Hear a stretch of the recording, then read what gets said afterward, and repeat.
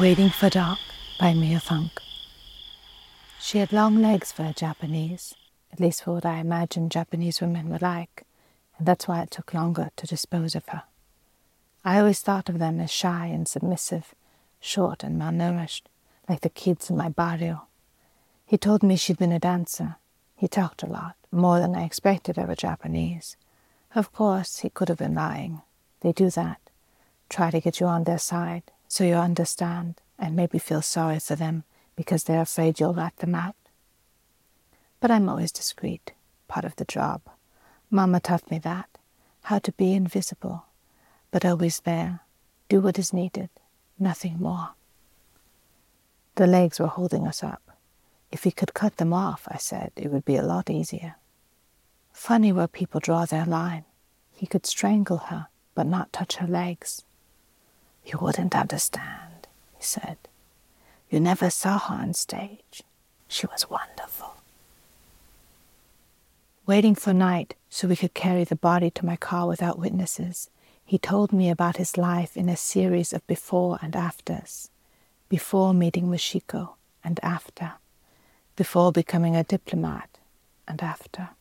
Before his son, Taiki, who'd been conceived in Newfoundland and born in Addis Ababa, and was 5 years old when he was abducted and held for ransom. Mr. Oki didn't go into detail. It was obvious what had happened. Taiki had been mentally impaired. Luring him away would have been easy. He said animosity poisoned their marriage after Taiki's disappearance. Still can't bring himself to say that other word, although it hovered behind, years afterwards, tainting everything. The boy's body was never found, and Mr. Oki blamed his wife's carelessness, her fearless way of seeking out danger. She'd been a vain fool, a tramp. He wasn't sure if her sleeping around began before or after that, but blamed her anyway. He resigned his post. He got jobs consulting, whatever that means. They wandered the world. Making money is boring. He says he prefers collecting butterflies. That's one of those weird rich man's hobbies I'll never understand. Hunting flying insects. Harder prey. Try and catch the Japanese mind. But he's being open with me, cramming all his life into a few memories, like he wants to remind himself, my life had meaning once. And telling me all his rich guy problems, all the cities they lived in just to escape the loss. And as I listen, I keep thinking, if only someone would drive up and take away my extended family, even for a week, a marriage without children, stepmothers or abuelitas, all the money I could wish for, and the chance to travel seemed like paradise to me. He saw it differently. Michiko had not been an easy woman to live with. As he talks, I sweep up broken glass, a meter running in my mind, my eyes on the rug in the corner, rolled up into the shape of a woman. It was only when they moved to New York that she stopped hiding her affairs, started having them openly, sometimes inviting her lovers to live with them. But by then he was beyond caring. It became a game, taunting him, seeing just how much he could take. Everyone's interested in how I make my living. Don't I find it weird working with my mother? No, we're a team. She cleans up, I take care of disposals. I love my job, and nights like this when I get out of the house. We fell into it by sheer luck. 5 years ago, Mama's employer was murdered. When she found his body, she stayed to clean up. Did such a good job that she was asked to clean more crime scenes. Gradually, people started coming to her with strange requests, things she did not want to do, so she passed this work to me. When people come to me, they want a professional. I talk to them. They feel guilty. Who am I to judge? Half the time, they just need someone to listen.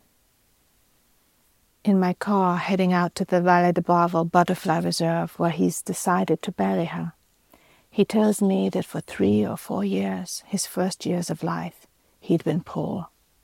Hardly remembers any more what it was like. Dirt poor, shoeless poor, surviving on hand-me-downs, and when they had nothing to hand down, they would grab and steal. The youngest of 5 children, born in a slum on Hokkaido. One day a big black limousine drove up and a finely dressed woman stepped out. He remembered liking her silver-white hair, thinking she looked just like a queen, and the way the driver held the door open for her, and his mother meeting her at the door. All the children had been told to put on their best clothes and line up for the nice lady to look at them. Riki, older than Oki by only a year. Naoto, Araki, and the oldest, Ren. Oki was the only one who wasn't dressed well because his little stained sailor outfit had been handed down so many times that it was practically rags now, but they'd scrubbed his face clean until you could see the roses in his cheeks and combed his natty hair. And when the lady came to him and handed him a piece of rice candy and saw the joy in his face as he unwrapped it, he had no idea that it was him she'd chosen. Well, he'd been a cute kid, everyone said. A little rascal, but cute, and he guessed because he was the youngest, and so the least damaged, the most worth saving. That's why she'd picked him and not one of his 4 brothers, who were more coded and set in their ways. He hardly remembered the rest, or how he was told he was going to live with the lady. It all happened so quickly, and suddenly he was in the car, sinking into the plush dark leather seat. He went immediately to the console island in the middle and started pushing buttons, and found out the ones that made the seat vibrate, and the ones that made the electric windows slide up and down. He didn't even realize that his family had come out to wave goodbye to him, until he started playing with that button and saw, separated by the moving glass, his mother and brothers standing at the bottom of the shabby stairs.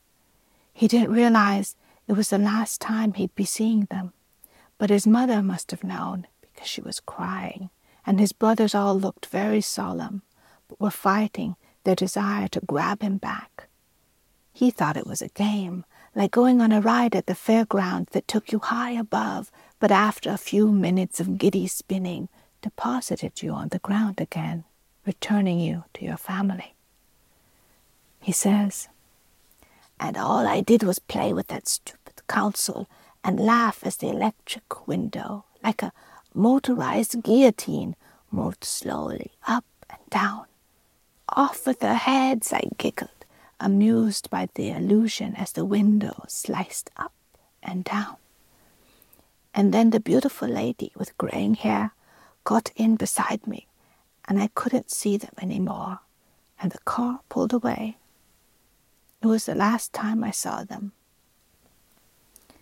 Years later, I read in the newspapers that Riki had gotten involved in the Kudokai and was killed over turf wars.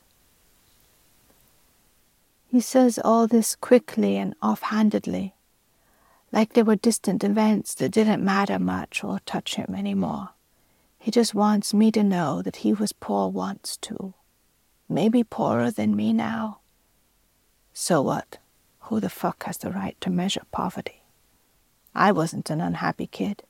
Sure, until Mama started cleaning, we often went around in rags. That's all past. The thing is, he has money now, and that's what matters most. I'll get paid for my dirty work. I'm not complaining. Is a poor Mexican worse off than a poor Japanese kid? But that's the point of his speech, I guess, that we're more alike than we think.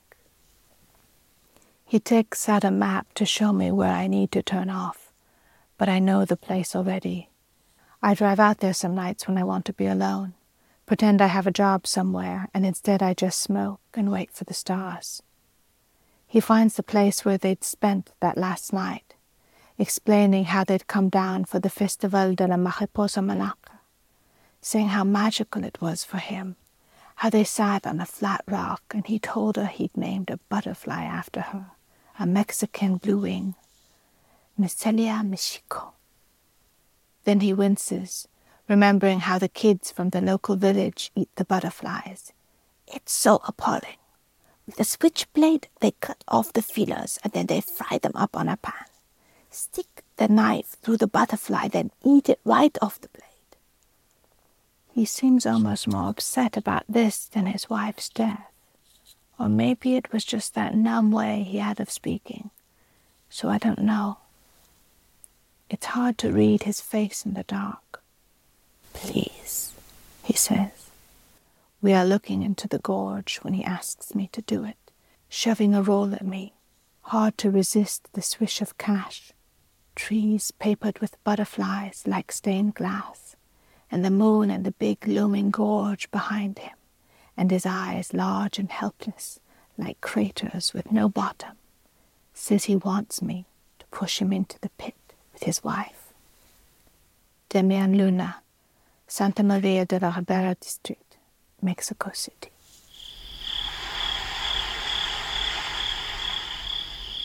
You're listening to Stories, Poems, Music from the Creative Process. This podcast is produced by Mia Funk with the participation of collaborating universities and students. Thanks for listening.